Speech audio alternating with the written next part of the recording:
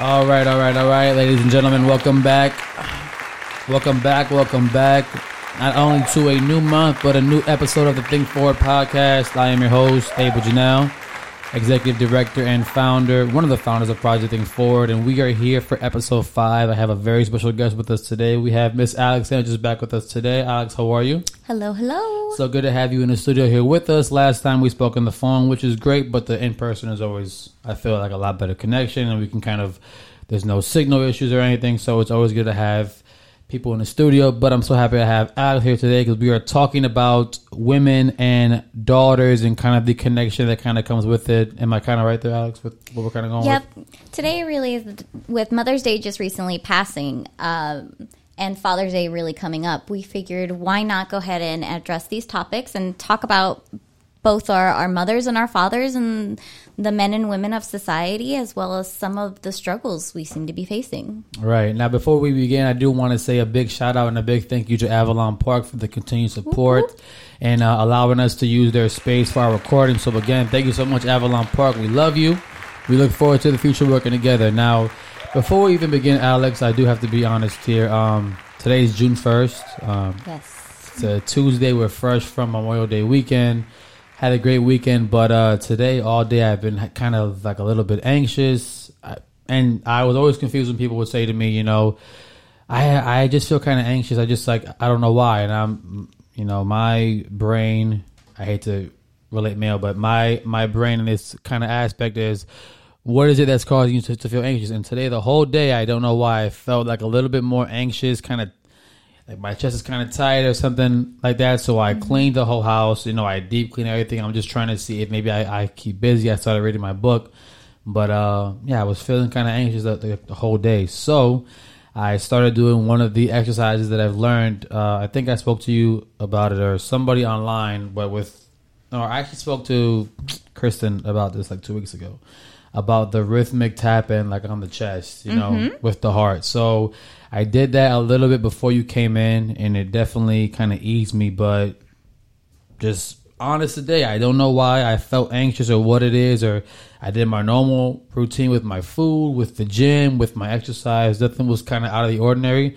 I'm not expecting anything. I'm not waiting for anything to kind of come in the mail, or I don't have some big results that I'm waiting for or like a big test. So I found it kind of odd, but I just wanted to share that and be transparent because we are here on June 1st. Mental Health Awareness Month is technically over, but that does not mean that your mental health should be taking the back seat now any longer. Even though we are out of May, we are into June, we are entering the summer months. It's all a great time, but still make sure to take care of yourself first, people. Make sure that you're focusing on yourself and trying to make a better self for you and for the future of the people around you. So I just wanted to kind of share that and be a little bit transparent there in that aspect while I'm here with you, Alex. So that's kind of where we stand. And how was your weekend? Was it a good weekend? It was good, but kind of touching on what you were saying, you're not the first person to tell me that today. Yeah. Kind of anxious energy seems to be floating around there right now. I mean, and at the end of the day, let's face the facts. We're still going through some hard times with going through this pandemic, and we're all working to really find our way and routine back and everything. Yeah. So it makes sense. Even this Memorial weekend, was it as typical of a Memorial weekend as it would have been? Right.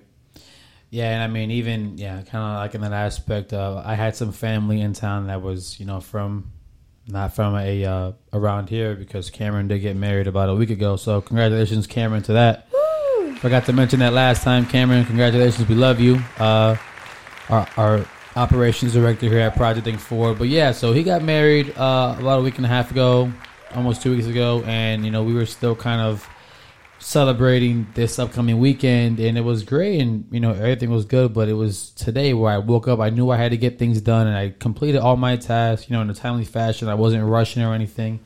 And okay, she gives me the some horoscope stuff. Yes, the horoscope stuff. So I'm a Cancer. Let's read Cancer real quick. Where's the Cancer? Let's go down. This is for Gemini. Hold on. We're going to find out for Cancer.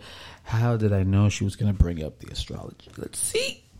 is my moon in retrograde? Is my something going on? I'm nervous here. Let's find out. Well, this one was more specific. This had nothing to do with any type of specific one. This is just moon being in Pisces. So it's saying with it being in Pisces, there's more highly sensitive energies, perspective in your surroundings, that this may be a time you just want to be a little bit more cautious to overstimulation and really working on creating that sense of peace of mind. Okay, that's good to get. And how long is this? How long is that active for? We don't know. That I am not 100%. Because I feel like the moon. I feel like the moon thing with the with how with the retrograde and all that stuff. I feel like it's always doing something. So I just hate to kind of put all of my this is why I'm acting this way. Which obviously I am a person of facts, but I do definitely agree with that in some aspects. So let's see. Before we begin, let's read my horoscope for the day for Cancer. It says, the moon in Aquarius reminds you of stressful times that are long gone and behind you, but the atmosphere tends to repeat itself and show you that the emotional core of the issue has not been resolved. Be patient with your processes. They aren't meant to be fixed overnight. This is an excellent time for therapy. Tricked me. This is an excellent time for therapy and to implement changes into your perspective. Use what the world has to offer to make progress on a psychological plane and learn more about yourself. See, that tapping work happened to be at the right time then, huh? Yeah. Well, I mean, and again, I just recently learned that less than a month ago, and it's kind of like my go-to. I mean, not like I ever had one prior, but if I ever do feeling like that, I do tend to do it, and it does work. Like I was talking about with Kristen, and then we'll kind of get started. Just kind of how she kind of touched base, and this is something that I can even relate to music. Just kind of like that rhythmic thing. It kind of gives us a sense of control, like we know what's coming next. So it kind of gives us like a safe sort of space, and that's kind of, and when I learned about that, I was able to relate it to my past with DJing and all that stuff. So it really kind of touched for me in a sense of, oh, that makes like perfect sense. Like I can definitely see why people do that, or I can definitely see why that's a kind of like a calmer, because it's the facts. Like what's coming next. It's not out of your control. You can kind of see what to do, and there's the same count, the same measure. And so, yeah, it kind of feels good. But even in my positivity, guys, just to show you that people do still get anxious, people do still have these feelings. Just because you're in a good mental health or a good mental space doesn't mean you don't have some off days or minutes. And today, I didn't even feel off, but I just felt anxious at the gym, driving. Even when I was cooking, eating, cleaning, I just felt like I was antsy, more so triggered on something. But let's go ahead and shift it for me. Let's go ahead and get into our women with our recent passing of Mother's Day. I do want to say Happy Mother's Day, even after the fact, to all the mothers. We wouldn't be here without you. So a big congratulations to them. Love to my mother, personally, and to all the mothers around. Alex, you have a wonderful mother as well. So yes, sir, I do. We want to say thank you so much to Alex's mom for creating her and bringing her into our lives. Where do you want to begin in this kind of topic? Because I feel like there's so many avenues that we can kind of deep dive on. Right. So where do you kind of want to begin, and we can kind of shift from there? Right. So came across this picture today, which happened to be just perfect for this topic. And it's a picture of a mom. It goes, the ideal mom, the ideal worker, and our dehumanizing of our expectations of women and of mothers. So hearing that really led me to a lot of my background with my internship. So as you are kind of aware, I did an internship for a period of time at a hospital in the mental health department, right? One of the big things while working there, and probably the most surprising and shocking thing to me, was the people who tended to come into our facilities the most were mothers. Yeah. And when you look at it, it was really quite surprising and shocking. And when you ask them even kind of, well, what led to that? What led you to throwing yourself over the staircase? What led you to taking that extra pill? What led you to that moment? Right? Right. So, not to cut you off, I can actually kind of sort of not relate, obviously, because I'm not a mother, but even growing up, you know, people think, you know, mothers have the one job, you know, they're the mothers, you know, they birth the kids, they raise them, maybe they go to work, they'll cook, but there's so much more that kind of goes into it when it comes to being a mother. I mean, I just, you know, even recently, who I was speaking to, but, you know, to kind of give you guys your flowers, obviously, you guys are able to create a whole human. You guys are able to host a whole human. You guys have a human feeding off you for 9+ months. You guys give birth to this thing. And then maybe feed it for some more. And then maybe feed it for some more years. And then even from there, it doesn't stop, because even once you're done physically feeding them, you still have to, you know, shelter them, bathe them, you know, take care of them, instill morals. And there's so many things. And, you know, mothers have more than one kid, typically 1, 2, 3, 4, upwards of 5 kids. So when somebody tells me like, yeah, you know, mothers are just mothers, it's like, well, it's a little bit deeper than that, because, you know, they're, again, not just to take anything away from men, but if we had to kind of compare things here, it's a lot to a little when it comes to, you know, females to males in that aspect. Mm-hmm. So how you say, you know, I've noticed like a huge spike when you were doing your internship with mothers. I can see that, you know, I've had aunts or, you know, cousins who are mothers who just break down, you know, they'll have panic attacks or different things, and they don't even know what it actually is because they've never even gone through it prior, but they're so overwhelmed, not even with work or one thing. It's just a big ordeal of life altogether. So where the body just physically just is exhausted and it just gives out on you. It's like a car. When you push it to its limits, it's not going to run no more. You know, it's going to crap out on you. So relating to that topic, I can see where it kind of stems and how it's kind of shunned on. And it's not really talked about because so many people see it as, and especially if they're just stay-at-home moms, people don't understand like sort of the cabin fever that comes with always being in the house, right? Even prior to a pandemic. I know, right? Especially with the pandemic right now. So throwing up pandemic where now the kids are homeschooling, and you know there's all these things where it's like you might have had your little bit of 8 hours or 6 hours of kind of like alone time where you can kind of digest, but now it's like, oh, they're always here, I always have to tend to them, which is, you know, obviously what people sign up for, but it's a lot to deal with and they don't really teach you that. So yeah, I can kind of see how that could be a big issue there in the hospital and things like that. So, and that was, like I said, one of the most surprising things is you didn't expect that. And then there was a different level to it in the sense that we already have a lot of societal standards for both our men and women. And I want to make sure that we're distinguishing. We're not talking down about our men either. Right. We want to make sure to take that day and honor them as well. Right. You know, but with Mother's Day being the more recent one, we want to dive there first, right? Exactly.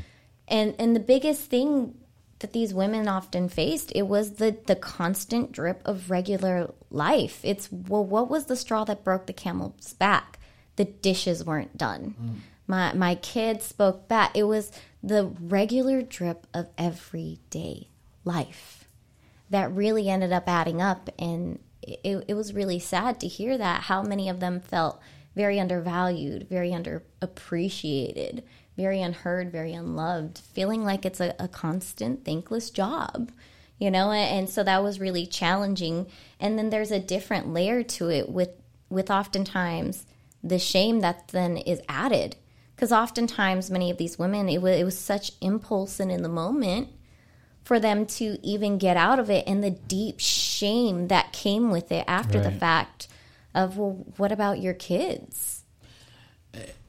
In your sort of experience at the hospital, is there any like a specific type of, you know, mother that you noticed was more likely, like, was, you know, did they have office jobs? Did they have, you know, managerial jobs? Or it was just a, you know, just like a big basket of different walks of life? It wasn't one sort of walk of life. Okay, so nope. Yeah, so it wasn't mothers. Just one thing. It was just mothers, period. And kind of how you said, you know, something very minor as not completing the dishes might have put them over like that negative of just blowing up and just exploding. But and as the child, because I can relate, I'm barely an adult, so when they walk in the house after a 9-hour plus day on their feet or whatever it is that their job is, driving home 30 minutes in bumper to bumper traffic, gotta still make dinner. And, they ask you of one task to just get the dishes done, and then they freak out on you, and you as a child is like, it's just the dishes. Why are you freaking out so much? But you have to kind of, and I didn't realize this until growing up, you have to kind of think about, well, look at it from their point of view. What is it that they went through all day? Might have dealt with an angry boss, a horrible customer. It's this traffic. It's, they didn't get this contract. Something didn't go right, and they asked you to do this one thing, and you couldn't complete it. So, yeah, I learned that down the line of, trying to put yourself in other people's shoes to see, okay, well, why is it that they're reacting this way? Even not just for a mother, just, for people in general. Why is it that we as people react a certain way to things? Try to see it from other people's point of view. And with that, I have gotten some clarity, even from my own mother or from my own family or, in any type of situation. So that is something major that we can kind of touch on. Right. And, kind of go from there. And so, kind of like what I was saying, we want to make sure to at least talk about the shame aspect that really comes there. And so, Brené Brown, she's somebody who does a lot of research regarding vulnerability, shame, guilt, things of that sort. And she's one of the leading researchers really about this. And so the way she defines shame, it's an intensely painful feeling of believing that we are unworthy of love and belonging, a fear of disconnection, that something we've done or failed to do, or the ideal that we have, we're not able to live up to, making us unworthy and unworthy of connection. And at the end of the day, I think that's a very powerful definition, because we as human beings are meant to connect. We oftentimes, we know that connecting is what makes us us. Even as a child, I can definitely kind of relate there with the aspect of connecting where you've upset your parent and they're kind of disappointed. They're not really even more so mad, but they're disappointed. And as a child, that breaks you even deeper than, if they were to yell at you or scream at you like, oh, like, you know what, I'm just disappointed in you. And you're like, well, sheesh, like, dang, like, I really did it this time. And that could be just from not taking out the trash, doing the dishes. But again, it's that connection, because when the minute that we're born, this is who we know, mom and dad, for the most part. This is who I've always known all my life. I've known them all my life. They were there since I was born. They were there, from the toddler, adolescent, preteen. So it's like, dang, I disappointed this one person or these two people. That can definitely kind of break you emotionally and kind of separate, how it is that you even react or kind of bond with other people. You know what I mean? Making friends or girlfriends or things of that sort. Right. And this is where I do want to make sure that we point out the difference, though, of the guilt versus shame, right? So that guilt is when I have done something bad. We as human beings, we are going to make mistakes. We do things that hurt people, even sometimes unintentionally, right? Guilt is not a bad thing. Guilt is actually quite helpful, because it's an uncomfortable feeling that forces us sometimes to move. Shame is something different. Shame is there is something wrong with me. It's more, there is something internally about me that is unacceptable and flawed. Right? So it is deeper. Shame, it's not you lied, you are a liar. Okay. It's a lot harder to change who you are and your characteristics in your being versus changing an action. This makes more sense. Okay. So it's not bad to have guilt, but shame is something so much deeper. Right? Okay. This leads to those harder aspects of feeling unworthy and unlovable, because now it's not an action that's wrong with you. It's you as a person. Right. It's just how your kind of personality is. This is kind of how you go through everyday life. Now, is this something that is sort of I guess you would say, taught, or is it just kind of, do we kind of just leave it up to personality, or is it something that could be kind of adjusted in the early years? What do you mean? So as far as like, let's use the example for someone is like a liar, right? We could say pathological because obviously if you're a liar, you tend to lie pretty frequently, right? Right. Okay, so is this something that, and I'm just trying to understand from a consumer aspect, is this something where it's like they've witnessed their parent or their mother, let's just say, that they've witnessed their mother lie all the time to like their aunts or like their cousins. So they kind of pick up that habit, and it starts as kind of playful, like a child tells little white lies. But kind of growing up, it kind of gets a little bit more deeper to where they lie for, almost anything. And this kind of brings on that shame aspect to where like the mother or the cousins or somebody can't even trust now the child. And it kind of brings on where it's like, I'm not guilty, but it's more of a shame. Is that kind of what we're kind of gearing towards? Not necessarily. Okay. So, yes, people can build up habits and characteristics, things of that sort. Yes. But shame is different, and a lot of times it comes from the messages we're hearing a lot of the time. Now, we can have an internal shame in things that we do feel are innately wrong with us, right? But at the end of the day, because we are the creator of our own stories, we are capable of changing something like that or challenging those messages that we've received, right? So understanding shame really leads us to examining the expectations and social standards that we are measured by, right? So when you're talking about actions, again, that's still really going more about the guilt aspect, not really about the shame aspect. Okay. But shame starts in very subtle things.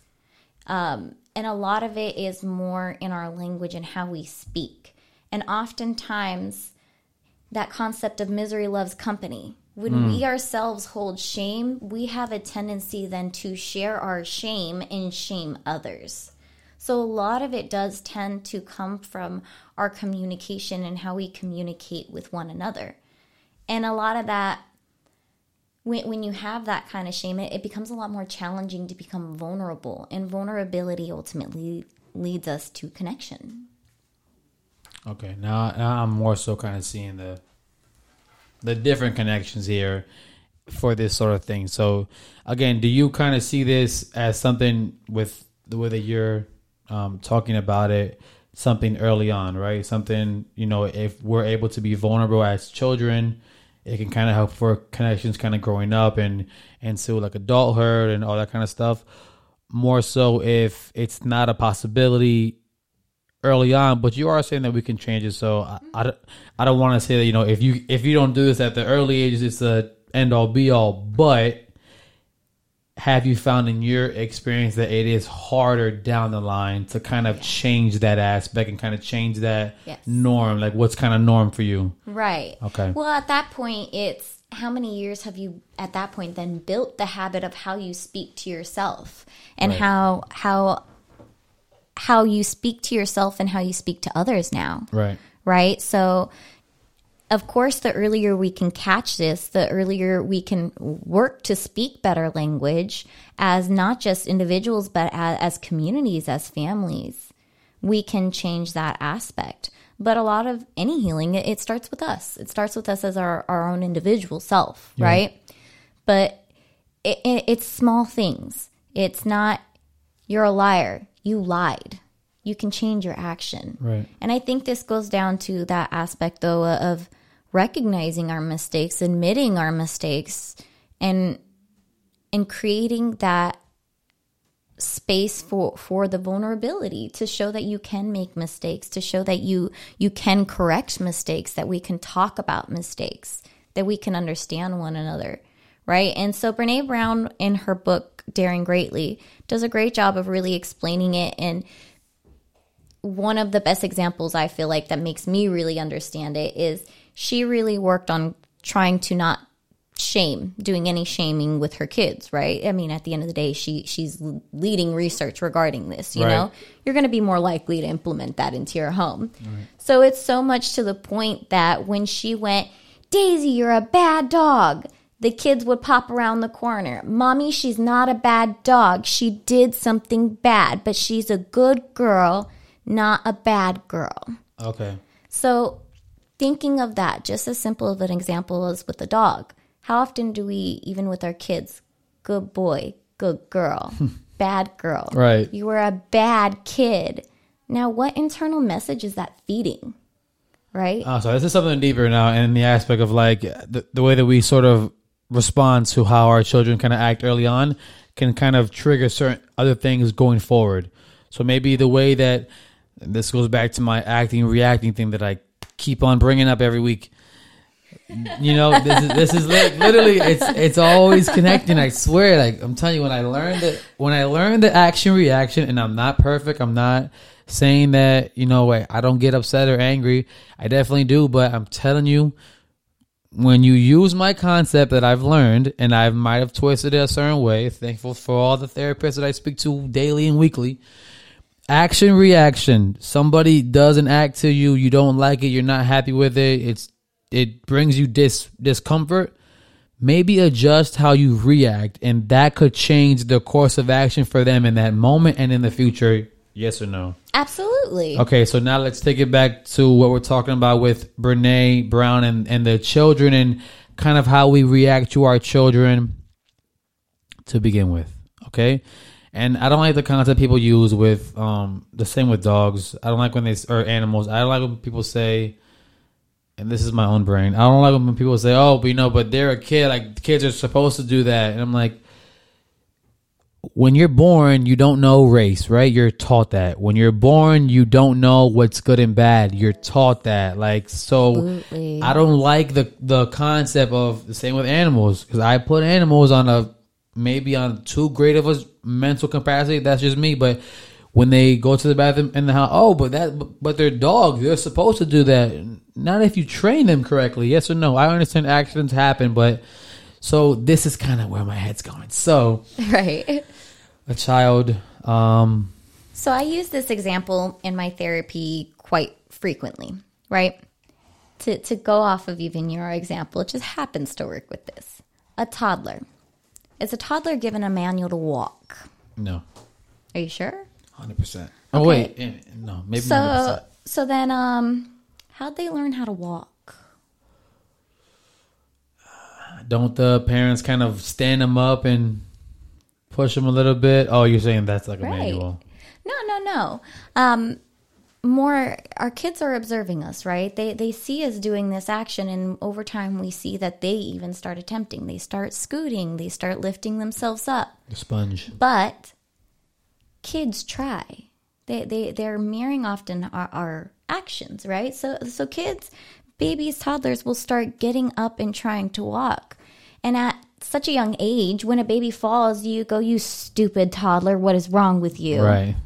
Bad baby. No, you go, yay, good Right, job. Encouragement. And you cheer them up, and they get back up and they do it again. Why is it at some point we really start switching that? And we start going into yell and lecture mode when, in the grand scheme of things, not to say that they're not appropriate situations for that, but in the grand scheme of things, does that make you feel good? No. Did it make you feel encouraged? No. Right? So is it helping you get where you wanted to go? No, it's not. Yet we sit there and we beat ourselves up, or we lecture, we yell. Right? And again, not to say that there's not times and situations for something like that, but oftentimes it doesn't help anybody. It's not making the parent feel good.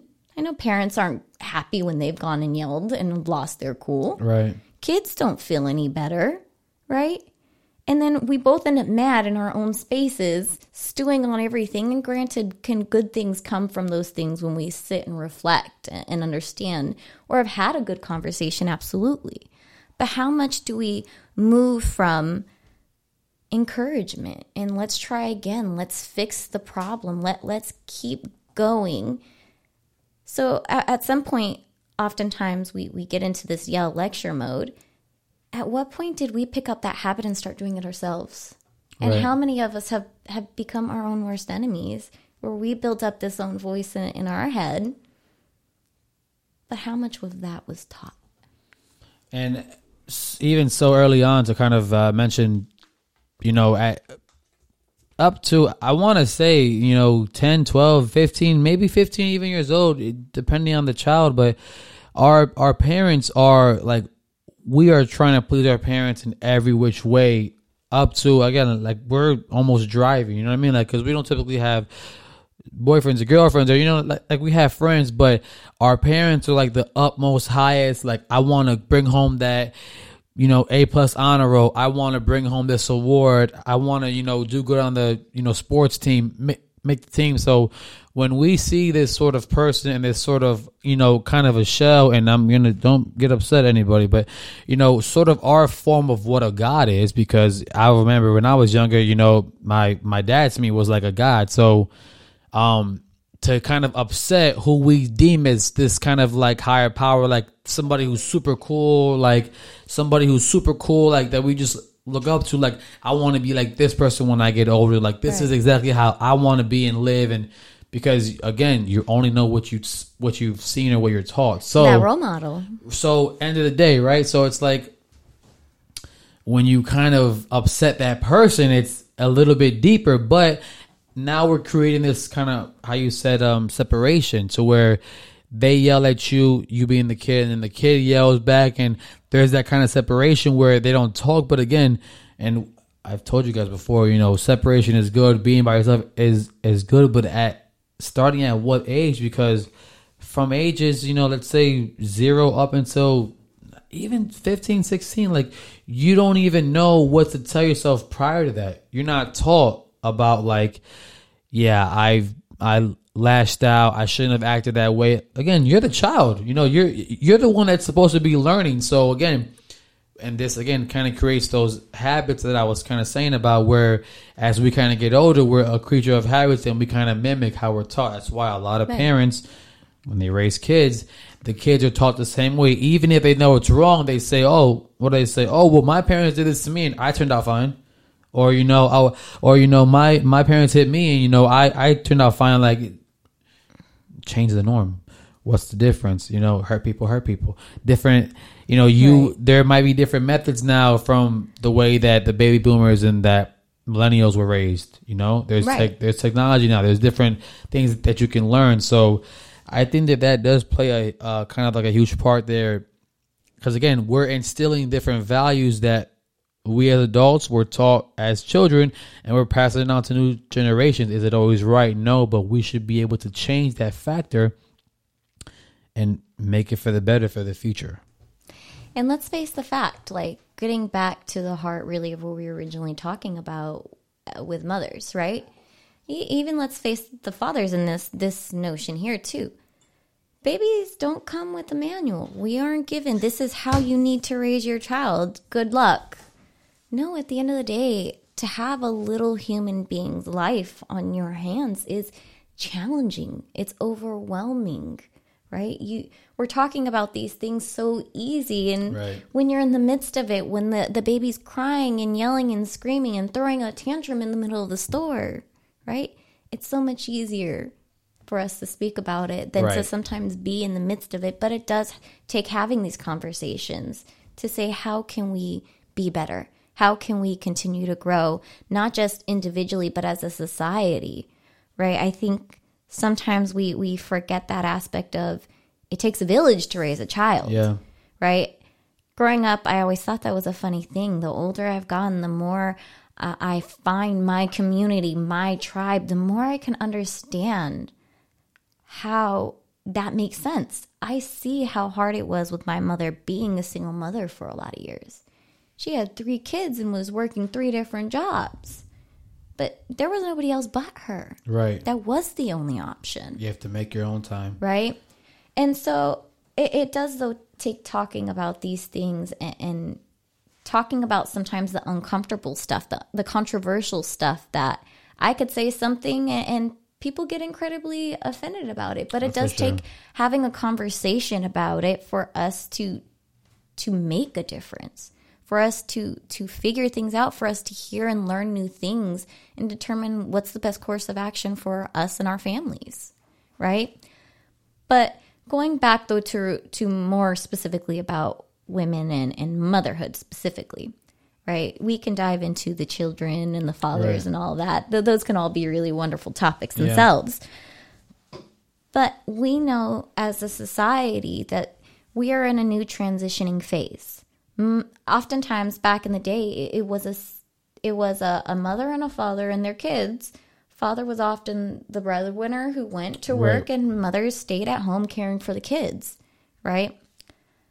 We're moving from that, and we know now as a society, the average home needs both mother and father to sustain an income, right?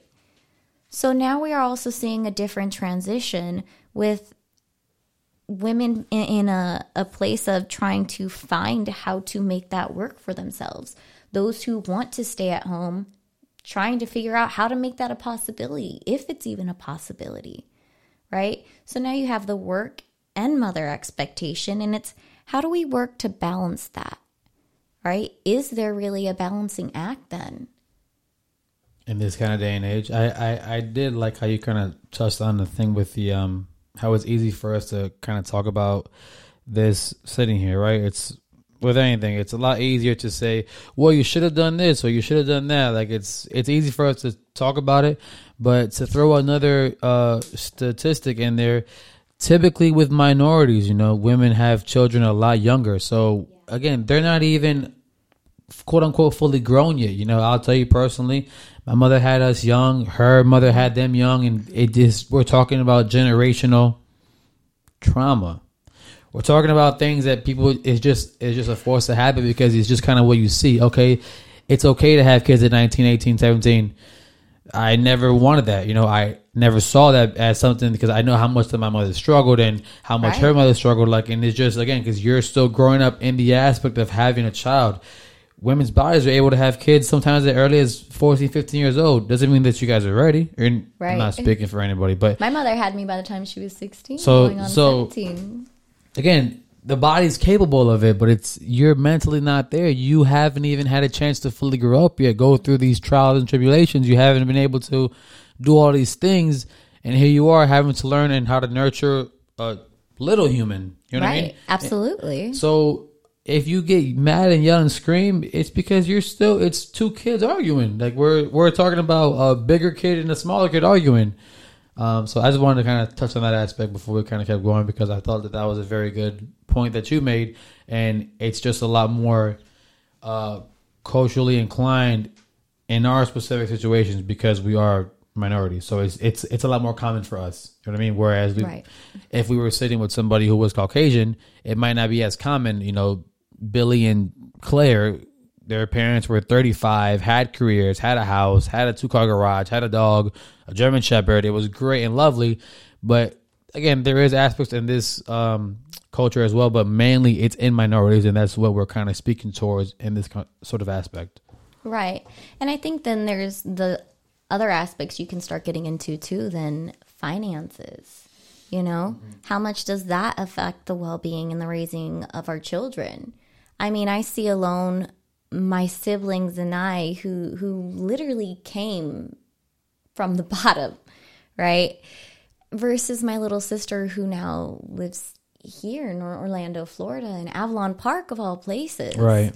So to see her experiences, her emotional and mental development versus where I've seen mine and my siblings or my other brothers is quite different. And how all of those things do play an effect in it. But I think it really goes down to show that sometimes, is there ever a right answer? Right. And there's so many different factors at play when it comes to raising a family, raising a child alone. Yeah, I mean, just the difference in my own household. My sister's she's barely 4 years older than me, but I can tell you the way that she was brought up and the way that I was brought up, it was completely different. And we lived together all of our lives, but just 4 years earlier, what my mother was capable of doing and what she kind of had to go through, it was different struggles than what she had to go through with me. So even how you said with your siblings, I'm not too sure what the gap is, but 4 years is not that much of a gap. It's not that different. And I can tell you, it was almost night and day kind of how she was raised and how I was raised. So Yeah, those are all comparative. Like we're talking about, you know, 2-parent household, single parent household. There's so many comparative things. Finances play a huge part. Right. Obviously, they say money doesn't bring you happiness, and I definitely agree with that. But money makes you able to live and sustain through the world, which brings one less stress of being poor and not being able to buy things, because stress brings burden, which causes unhappiness. So, well, and stress, how much does that break down our bodies alone? Exactly. It opens us up to health issues, even mental health issues. How often is it we're going through struggles, we're going through stress, that's when we start seeing many of our issues arise, right? And exactly what you were saying with the age gaps. Probably, and I get where my mother was coming from. You know, the older you get, the more I think you really understand what they were saying and what they were trying to convey. Yeah. But even with, so I'm the oldest, then there's 2 years a brother, another 2 years and another brother, and then like a 15-year gap, right? But even with my siblings, my brother is growing up, it was always, even seeing how they're raised differently, even with my little sister, well, they're younger than you. They don't know. They don't really understand. Right. They're younger than you. She grew up differently than you. It's not fair to compare your situations and your circumstances. But even that, just those age differences and where they're at versus where you're at versus what they've learned along the way from you being in their lives. Right, yeah. Because, I mean, more so mom was kind of learning with you, right? And it actually plays a perfect part with you being the oldest and my sister being the oldest.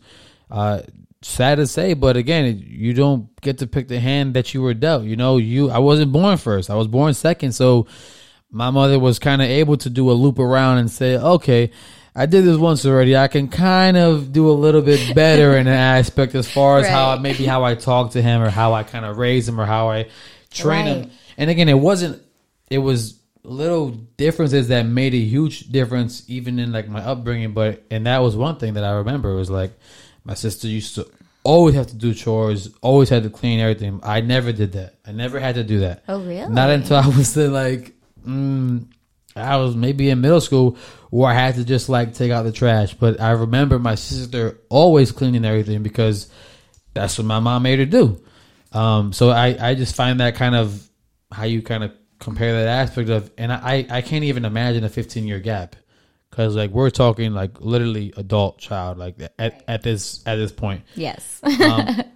To where I'm sure you now as an adult, as a grown woman, you see the way that your mom, you know, teaches her, and again, it's not even more so like anger, but you're like, damn, like I didn't have it like this, like like where was this? That's the real sibling side that comes out there. Exactly. You're just sitting there like, and you're grown, you know, you have your own everything, and it's just like, dang, how come this didn't happen for me? But again, cards that you were dealt, right? But if you look at it in overall, how it made you as a person, so you kind of have to take everything with a grain of salt, absolutely, in that sort of aspect.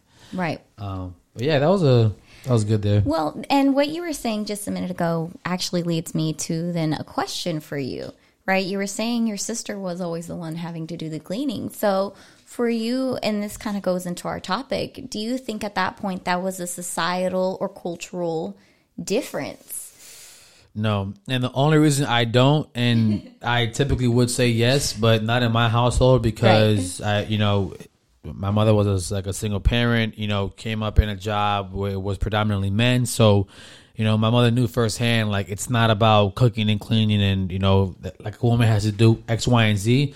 I will tell you that she was definitely taught that from her grandmother. So I'm sure that she just wanted to instill values of having a clean home. Okay. It just happened to be that my sister was a female first, but I don't. Right. But I can tell you, I mean, definitely just from my other side of my family with kind of how they're raised, olden style, especially in the Spanish culture, women, you know, that are, you know, we're talking 2 generations, they're taught you clean the house, you cook the food, and then the men works. But obviously that's not how it was in our house. But I've definitely seen other sides of my family where it's like that, and even to this day where there's cousins my age that are taught cooking and cleaning, like for the brothers, for the, you know, dad, for the uncles, and I'm just like, it shouldn't be like this. It shouldn't be like this. Like, why are we doing this? But right, yeah. Well, and that's perfect then in leading us to the next part with actually going over specifically what are some of those societal differences we're really seeing. So Brene Brown was one who researched this, and she actually did her research within the norms in the United States and Canada, right? And so what she did was, what were the attributes that were most important to be classified as being feminine, right? And so this is a good one. What they found were, according to the results, in order for us to be feminine, to be seen as a woman, we are seen as being domestic, meaning those housely duties, cooking, cleaning, those typical things, caring for children, and being responsible for their well-being, being nice, pursuing a thin body, Wow. showing modesty by not calling attention to one's talents or abilities, Humble. by keeping sexual intimacy contained to one committed relationship, and by using resources to invest in our appearance. I might be classified as feminine then. Half of these sound like me, and it's. When was this done, if you know by chance? Because this seems like such olden style. Like, it just seems like the pursuing a thin body ideal, and the whole taking care of the home, and just even the using your own money to kind of invest in your appearance. Kind of, this seems like back in the day, women had to look a certain way and that kind of thing. So Right. But this I can definitely see where this would kind of be the quote unquote norm for what makes a female feminine. So Daring Greatly was, I believe, released in 2012. Wow. So the research had been just prior to that. So, It's I mean, still we kinda are fresh. seeing a slight gap, but I mean, if anything's going to be written and published, it's going to take some time. Right. So in the grand scheme of things, that is really kind of what we're seeing. But as you mentioned, we are going to start seeing shifts in a lot of these things.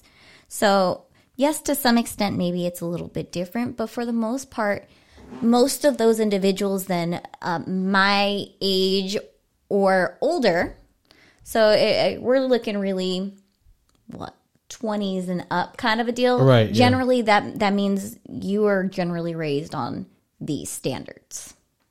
Those were the expectations in order for you to be female. And this is less Right. than 12 years. Like, this is not even Yes. that long ago, by the way. And for me, hearing those things, they're not bad things, right? There are wonderful differences between men and women. This sexist, Right. though. It's sexist to me. It seems sexist. So, and this is where, like I said, everybody's going to be different. There are individuals who are going to be a little bit more traditional, those who are going to be more modern. Everybody has what works for them, right? So these are definitely more traditional viewpoints, right? But even somebody like me, where I would classify myself a little more traditional, frankly, even I find myself struggling with some of these things, right? So you want me to use my resources to make sure I look a certain way. I'm supposed to be able to do everything as a woman, right? Have all these standards, be thin, look right.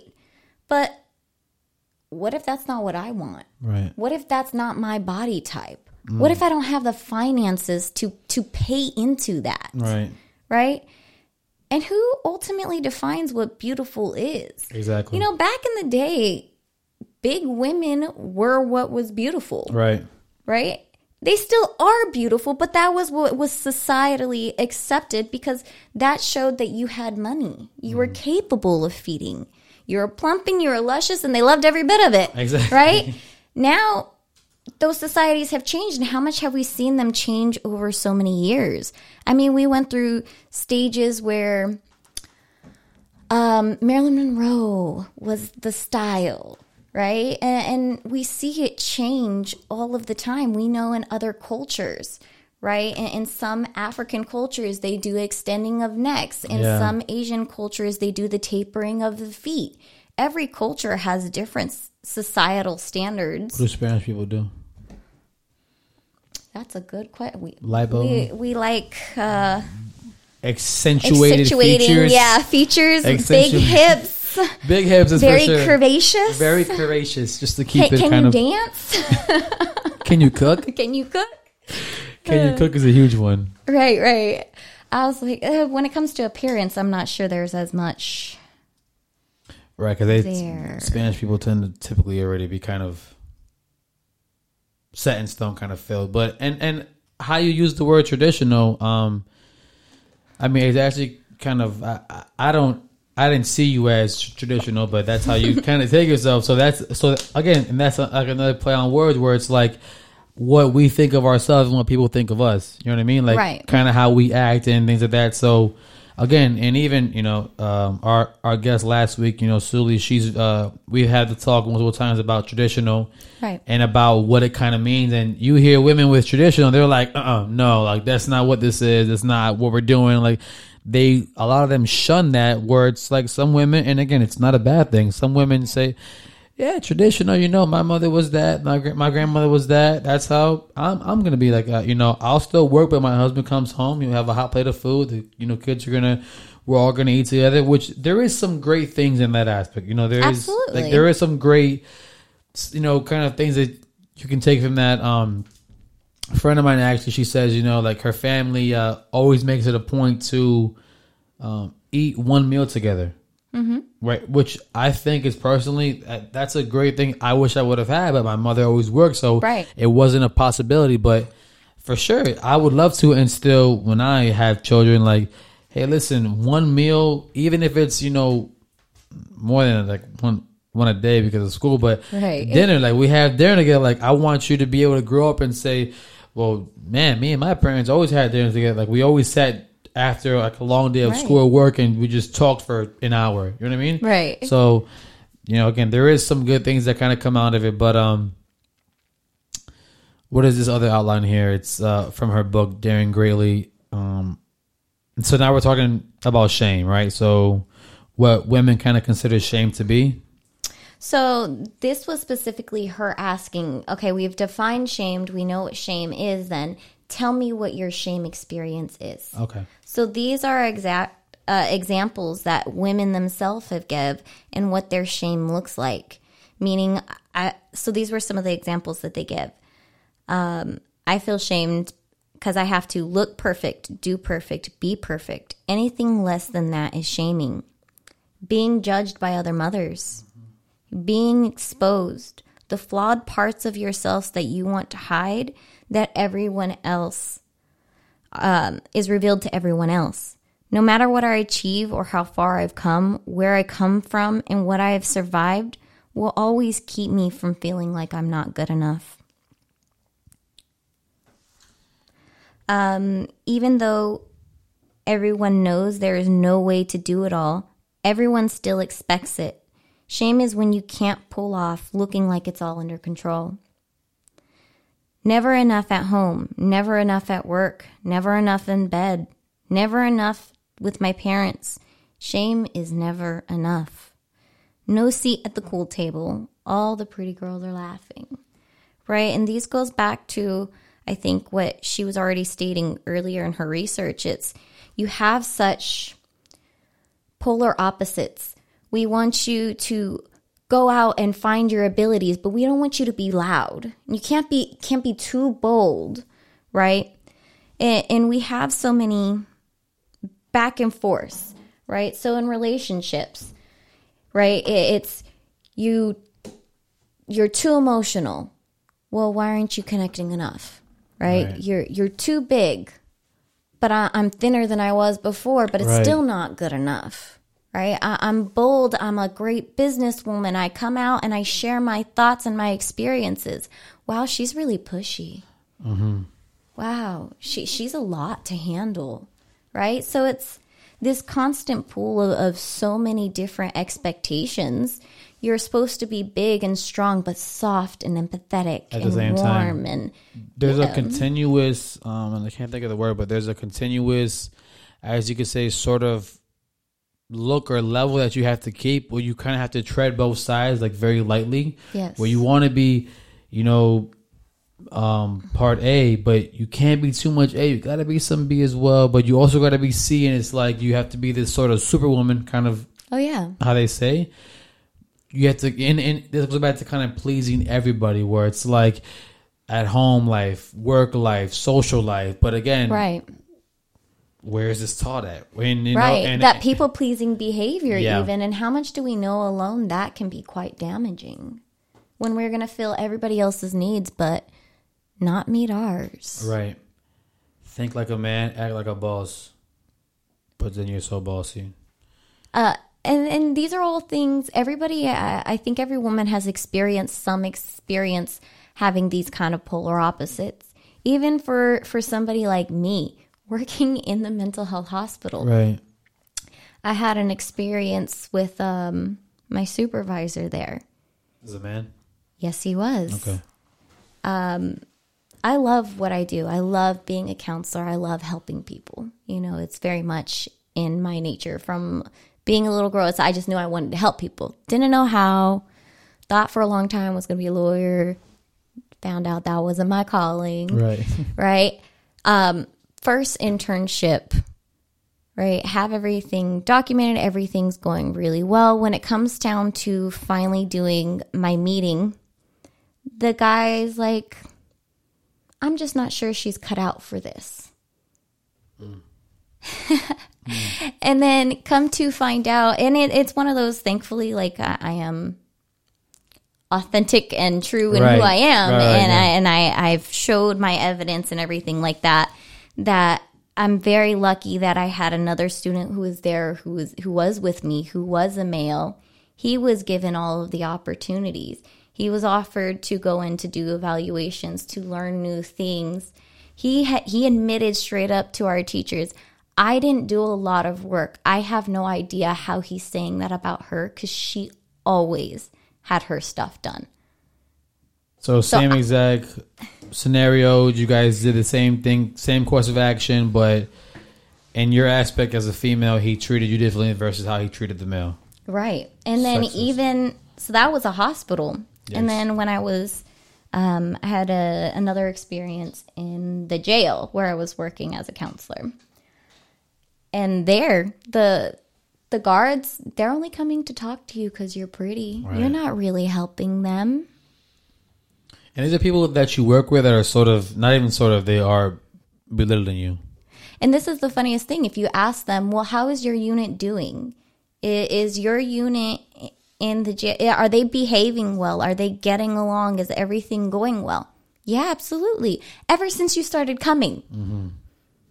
But they're only coming to talk to you because you're pretty. You're not really helping them. And that kind of, what's the word that I'm looking for here? That kind of disregards sort of your whole expertise as to what you've learned and what you've kind of gone through school for. And things like right. They're kind of, what is the word that I'm trying to say? They're trying to not disregard, but they're trying to like pretty much lower what is that you're kind of offering to the table. Like you're not doing as much as, you know, we are in a sort of aspect. I can't think of the word for the life of me, but they're, again, just kind of bringing you down in a sort of like, yeah, but what you do is not as important. That's sort of what I'm trying to say. Like, right. It doesn't hold the same kind of weight if we had to kind of compare. And that, again, goes back to that macho man mentality where we're taught, yeah, the man is, this is a perfect point to bring up. For the longest time, and I still see it to be true, but people say it's not, but I don't believe that. You know, men typically more so are always paid more than women. Still true. Okay, so men are always paid more than women. There's no rhyme or reason. Up to, you know, just a few years ago, women weren't allowed in the military. They weren't allowed to do these jobs that men held. But then it came down like, oh, women are actually capable to, you know, fly fighter jets, and they're able to bear arms, and they're able to get on the front line and fight, you know, for military, or, you know, be first responders, or, you know, firefighters or things like that. So again, here, what is the commonality to where we're saying you and I do the same job? We're both police officers, right? Mm-hmm. Same experience, everything, but you get paid less than me. Why is that? Just because she's a female, she's risking her life the same exact way. Mm-hmm. She's spending the same amount of time, but solely because you're a female, they don't deem it fit. Oh no, it's not equal. That's something that obviously we don't agree with, and we're trying to change the kind of scope on right in the world nowadays. Absolutely. And that's still, like you said, something we're still seeing, we're still challenging, we're still seeing how do we build that sense of equality. We even know right now that there are more women going to college who have higher educations than the amount of men right now. Not only that, but we are seeing that some of the most successful companies are ran by women nowadays. Yes. Right? So we are seeing all these shifts, yet we still haven't seen this shift really in the pay gap. Let us shout out for some applause for our women empowerment and our strong women out there. We see you. We love you. We appreciate you. Be bold. Be bold. Continue to be bold. Be great. Show off your assets. You deserve it. You're not a psycho. You're not a pushover. You're not on your period. You're not cold. These are all things that... wow. Not on your period. That's one. Yeah, you will never get told that one, Mr. Abel. Right. Now, will you? Are you on your period? Yeah, right see, now? and that's also a common thing that they even say in the workplace. I mean, I've had experience where I've witnessed like a female coworker, and like our boss kind of made that like, hey, are you good, or are you on your time of the month? First of all, it doesn't even concern you if she is, one, but two, why? Because she's acting, a little bit standoffish. What if I did that? Am I on my period, or what am I on? Right, and this is where.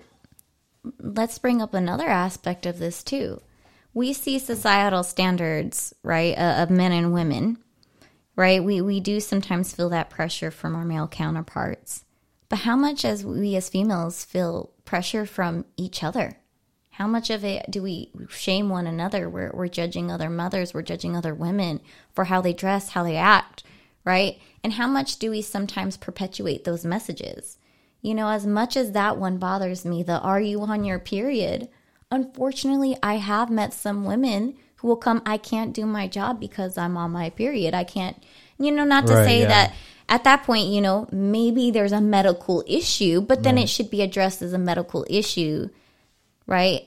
Instead of saying, well, I'm on my period, I can't do X, Y, Z, then how much are we perpetuating that message then? Exactly. I'm trying to think the point that you just kind of drew me to in that sort of aspect, how you say the sort of fight that women fight against other women.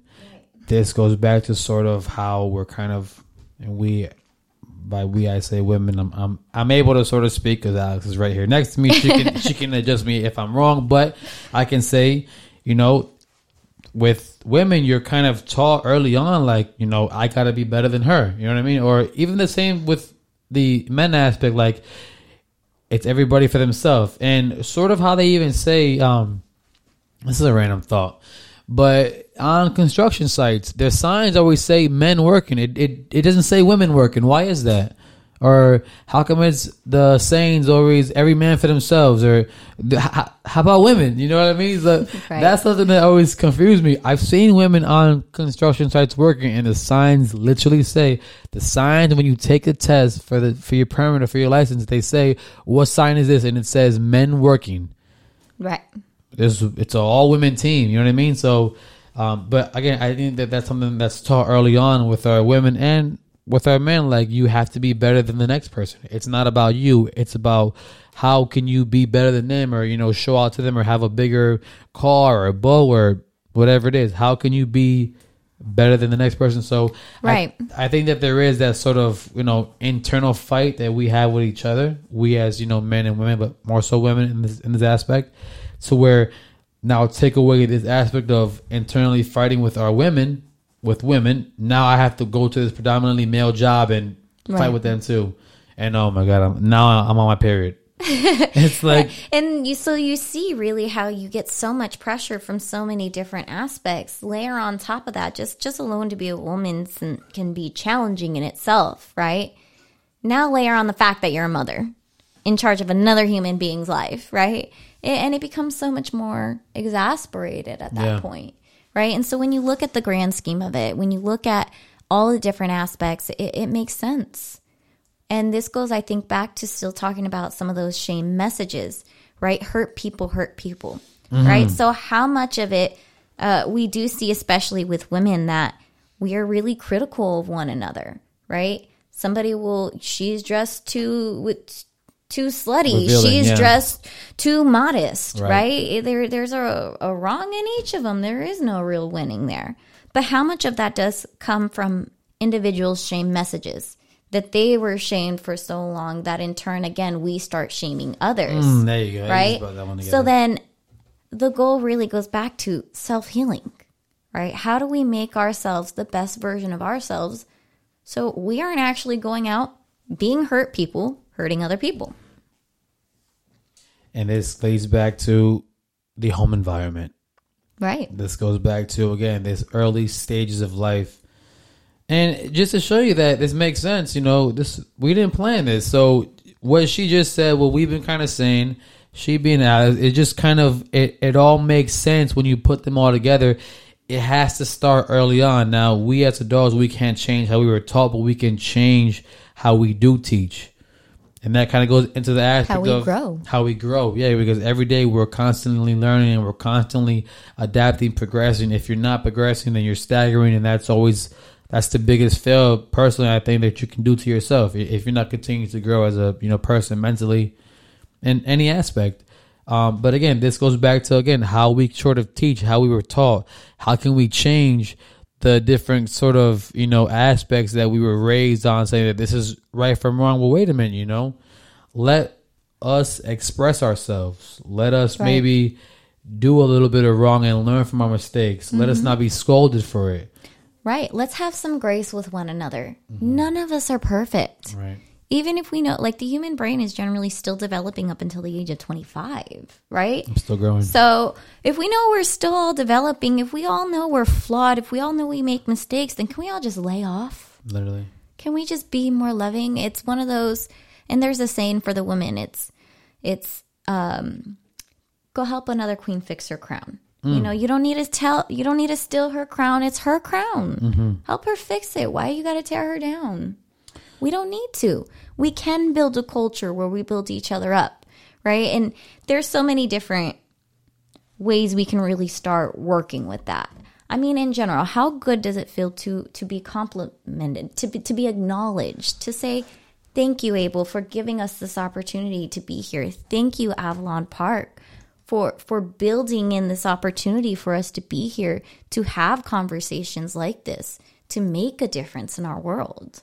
I just had this conversation yesterday about compliments, so it feels it feels really good. Thank you for asking, because it's one of my biggest things. But yeah, that's a factor. But that's why, and again, this is why I talk to a lot of people, but I do love sitting with you, because you do kind of give that caveat, sort of different side from what I might see or say, and especially in the female male kind of aspect. So that's something that I do appreciate, and it's the facts, Maybe people are a creature of habit because they haven't seen a different side of it. They only know what they're taught. So you don't know what you don't know. Right. So, I mean, how can you change anything? So, yeah, we're here to kind of give that little different aspect there, and, kind of change something around for that. Yeah, I think that was a really good sort of segue and sort of topic there. I think that we kind of touched on a lot of points and kind of hit some really important things. Let's go ahead and get into our email questions of the week. See what we got for Alex. I have some already that I pulled and wrote out.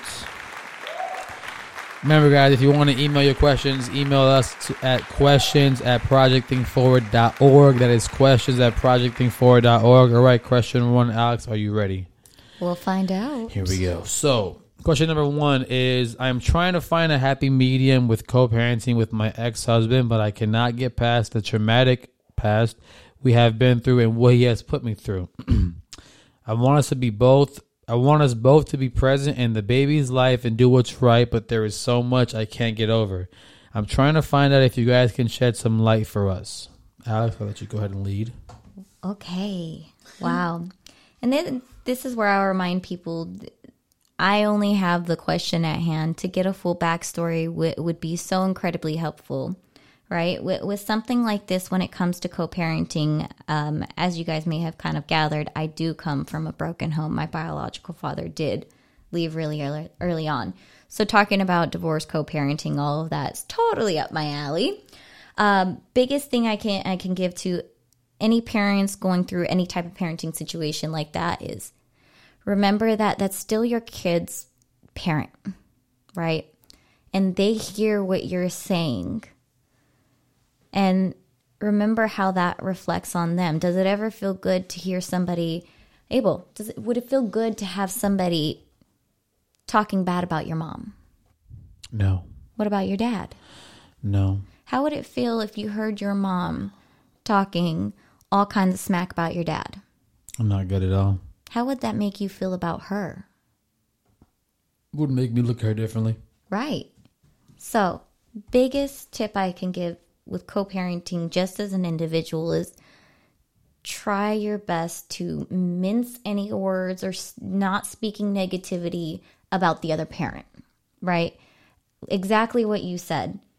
Being the parent who talks down about the other parent, we as kids see that. For me, that was probably one of the hardest things. My mother refused to say one negative thing about my father. My father, on the other hand, was not as kind, was not as gracious. And so it was always her fault. Always. Everything was her fault. I want to be married to her. I want to be with her. She doesn't want to be with me. Right? The thing is, as you get older, you still remember those things. You still see those things. Right. And do you want your view, like your kid, to have their view changed of you because you were speaking badly about their parent? Right. What's a word that you can kind of, because isn't there a word for kind of how somebody speaks about somebody else when they're not around, and it kind of gives you a preconceived notion of them? I can't think of the word here either, but I can kind of relate to it in the same aspect how you said with your mom. My mom made it a point to never. Obviously, I grew up in a single parent home. She made it a point to never speak bad about my father. When she had many a time to do so, she would always kind of give the caveat of, hey, what's kind of going on? And, like whatever I'm kind of going through, she would always bail them out like, well, maybe this happened or maybe this happened. Right. Or, he does work a lot. Maybe he's super busy. Like always been.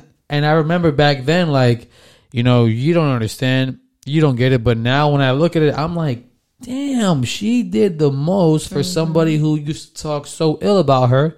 But she didn't want me to have a preconceived notion to hate this guy. Absolutely. Without giving my own, without having my own actual or organic relationship with him. So she didn't want to give me this, preconceived whatever issues and torment he might have put her through. She didn't want to push that on me. And it wasn't until I became an adult where I was like, wow, ahead of her time. Like she really gave me a chance to make my own, assumptions and my own thoughts and my own experiences through the situation. So I found that to be very commendable, and I did appreciate it. So thank you for that. And this is where I think you were kind of, maybe I don't have a specific word for it necessarily, but it's one of those, if you know this person is talking about somebody you clearly love and care about, what are the chances they could do the same to you? Right? So I think that's where that notion, because we hear that often with our friends, right? If they're sitting there talking smack about one of their friends, what are the chances you're that friend in another situation?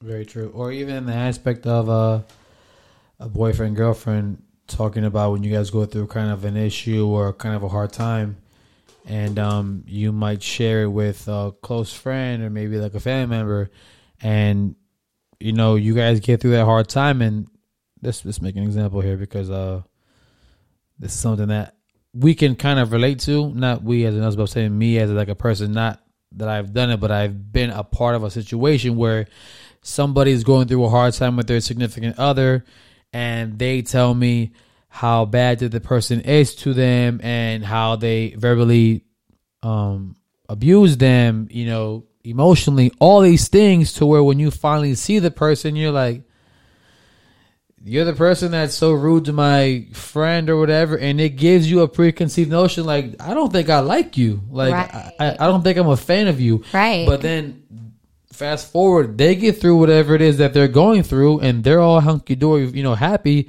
Yes. I'm sorry, I don't think I'm a fan of you anymore. Right. Like, I don't know, like, you put my friend through torment, you did X, Y, and Z, and personally, I have a hard time getting over certain situations where somebody, you know, what somebody does when they're angry always sticks out to me, because that's how you really feel in my eyes.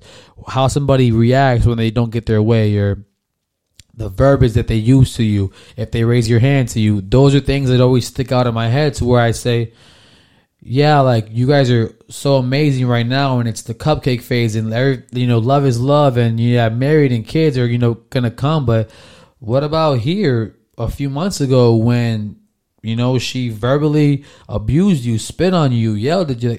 Those are what stick out to me, even if it's not my own scenarios. And again, that might be a personal issue that I should kind of grow from, but there's certain things that I can never let go of in an aspect, because there's certain lines that you shouldn't cross as a person there. Not to get too deep on it, but yeah, that's kind of where I felt in that aspect there. And so I think it goes down to what we were kind of saying, with really trying to be cautious with the right words to say. Now, when it comes down to more of the co-parenting aspect, you can only co-parent if somebody wants to co-parent. Right. It's co. If somebody is not interested or willing to be involved, then there's not a whole lot you can really do about that in that aspect, because we can't force somebody to participate, frankly, if they don't want to. Now, when you start getting into legalities, can you take them to court, all of that, right? But this is where a parent can have custody. Somebody like my father had partial custody. He didn't want to participate. Anyways, he stepped out of it. There was no co-parenting in that aspect. But if the person is willing, I would suggest couples counseling, frankly, right? And granted, we call it couples counseling, but couple counseling should be for any type of dual relationships. So that could be a friendship, a boyfriend, girlfriend. It's just called couples counseling, right? Because they'll be able to dive into more of the specifics. But a lot of it does come down to, can we work to communicate better? Can we work to draw boundaries better? But if you have somebody who does not want to communicate and is not willing to accept boundaries, it becomes a lot more complicated, right? Best thing for co-parenting, though, is really working on those boundaries for yourself and not allowing other people to cross those boundaries in too. Does that make sense? Yeah, it does. And my sort of caveat to that answer would be this. At one point, you guys loved each other. At one point, this was your everything. At one point, you know, you guys laid your heads together. Now we have this other human here. Try to think about those times in these aspects. Again, I can't relate it to my own scenarios because I've never been through it, but that's how I kind of see things when I'm going through something with somebody. I try to think about, well, at one point we were this. At one point we were this. So let me try to, you know. Can you find that friendship aspect can alone? We find, yeah, like, can I think about, and not even trying to live in the past, but if we got to this certain point of, you know, whether we were dating or anything, we obviously cared deeply, about each other at some point. Right. So it's like, why can't we get back to at least a friend aspect? And especially if there's a child involved, try to put your differences aside. Again, a lot easier said than done. We don't know the whole scenario, but please let us know if that answers your question, and follow up with us and see if we can, if that works for you. Absolutely. All right. Question number 2. This is the last question. It says, I am trying to get over my fear of theme parks. when I was younger, I had a very traumatic experience, and now that I have kids, I want to take them to these places and have a great time, but I can't seem to shake off my own traumas and get past it. Do you have anything I can try to do with assessing and making it possible for me to go to theme parks again? It has been about 20 plus years. Okay. And she also goes in here and to say that it wasn't anything. I don't want to say this word. It doesn't go. Nothing too crazy. Yeah. It wasn't like I don't want to say this word, but it just wasn't anything like super messed up.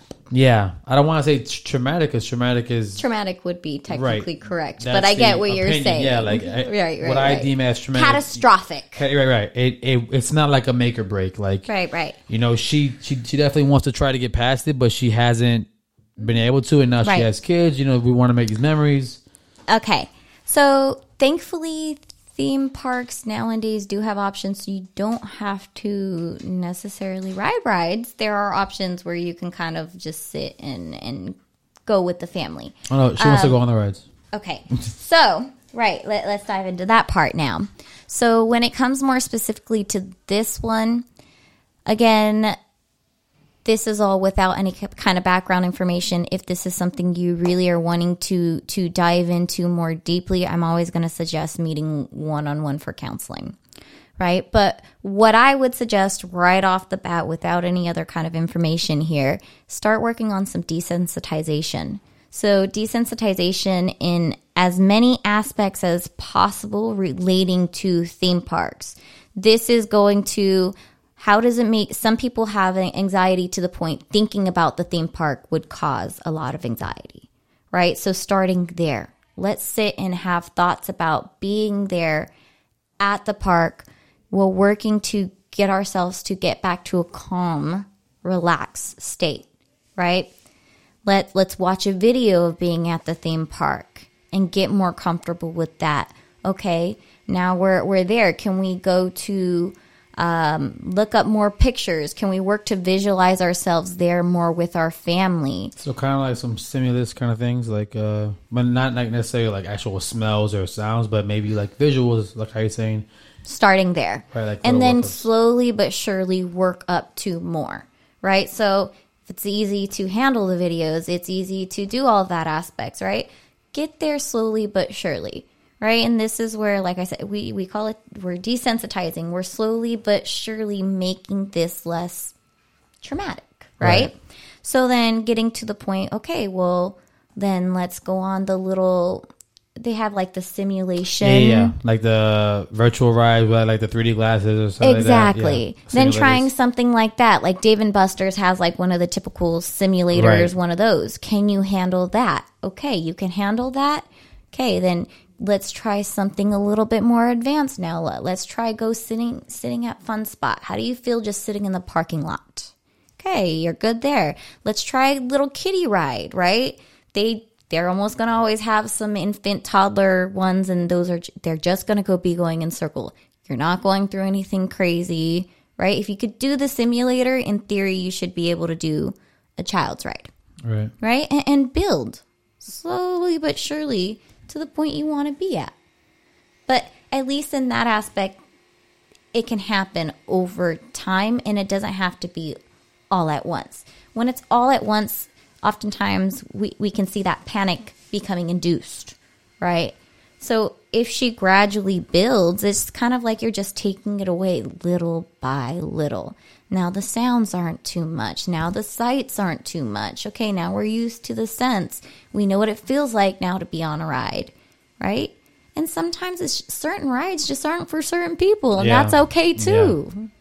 So do you have any sort of like times table on that, you think, or it kind of varies on the person? That one will really vary on the person. So I happen to have somebody talk about something quite similar with airports.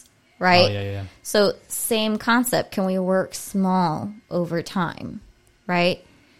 So it'll really vary on the person and how they feel. When somebody's motivated, they generally really work to find a way to make it happen. Right, yeah. Right? So if it's going to bring you an immense amount of joy and pleasure spending that time with your family at the theme parks, being there with our children, right. sometimes that sense of love and happiness can be enough to outweigh everything else. Okay. Yeah, I definitely agree with that there in that sort of aspect. I don't really have an answer for that because she gave a very technical term, so like a very technical answer. So I don't really have one to kind of compare that to. Maybe last suggestion too, maybe starting with theme parks, I would maybe suggest more like a Universal Studio. Yeah. Because Universal does a lot more of the visual graphic rides. So they're not very like intense. So you'll have like what's the one with Minion. The Minions like the Minions. Shrek, so you just are kind of going in a circle, and it's more like an interactive video game rather than intense roller coaster. Right. So doing like that can be quite beneficial. This might become expensive for you, but yeah, those are some aspects for you to kind of try there. Again, guys, make sure to send your questions to info@projectthinkforward.org. Visit our website at projectthinkforward.org. I think that's a good place for us to kind of stop there, Alex. In the upcoming weeks, we are going to have the caveat discussion about men and fathers, right? Yes, sons sir. and fathers. In the upcoming weeks, so guys, please do stay tuned for that. And Alex, again, it's always a pleasure to sit down and speak with you. You always bring a different sort of energy to the room with this that I do appreciate. Look down below for all of the information and links for Alex if you guys do want to get in touch for teletherapy or anything of that sort. And other than that, I think that we're all good to go. Hope you guys have a great first day and first week of June. Remember to always think forward and stay positive, all right?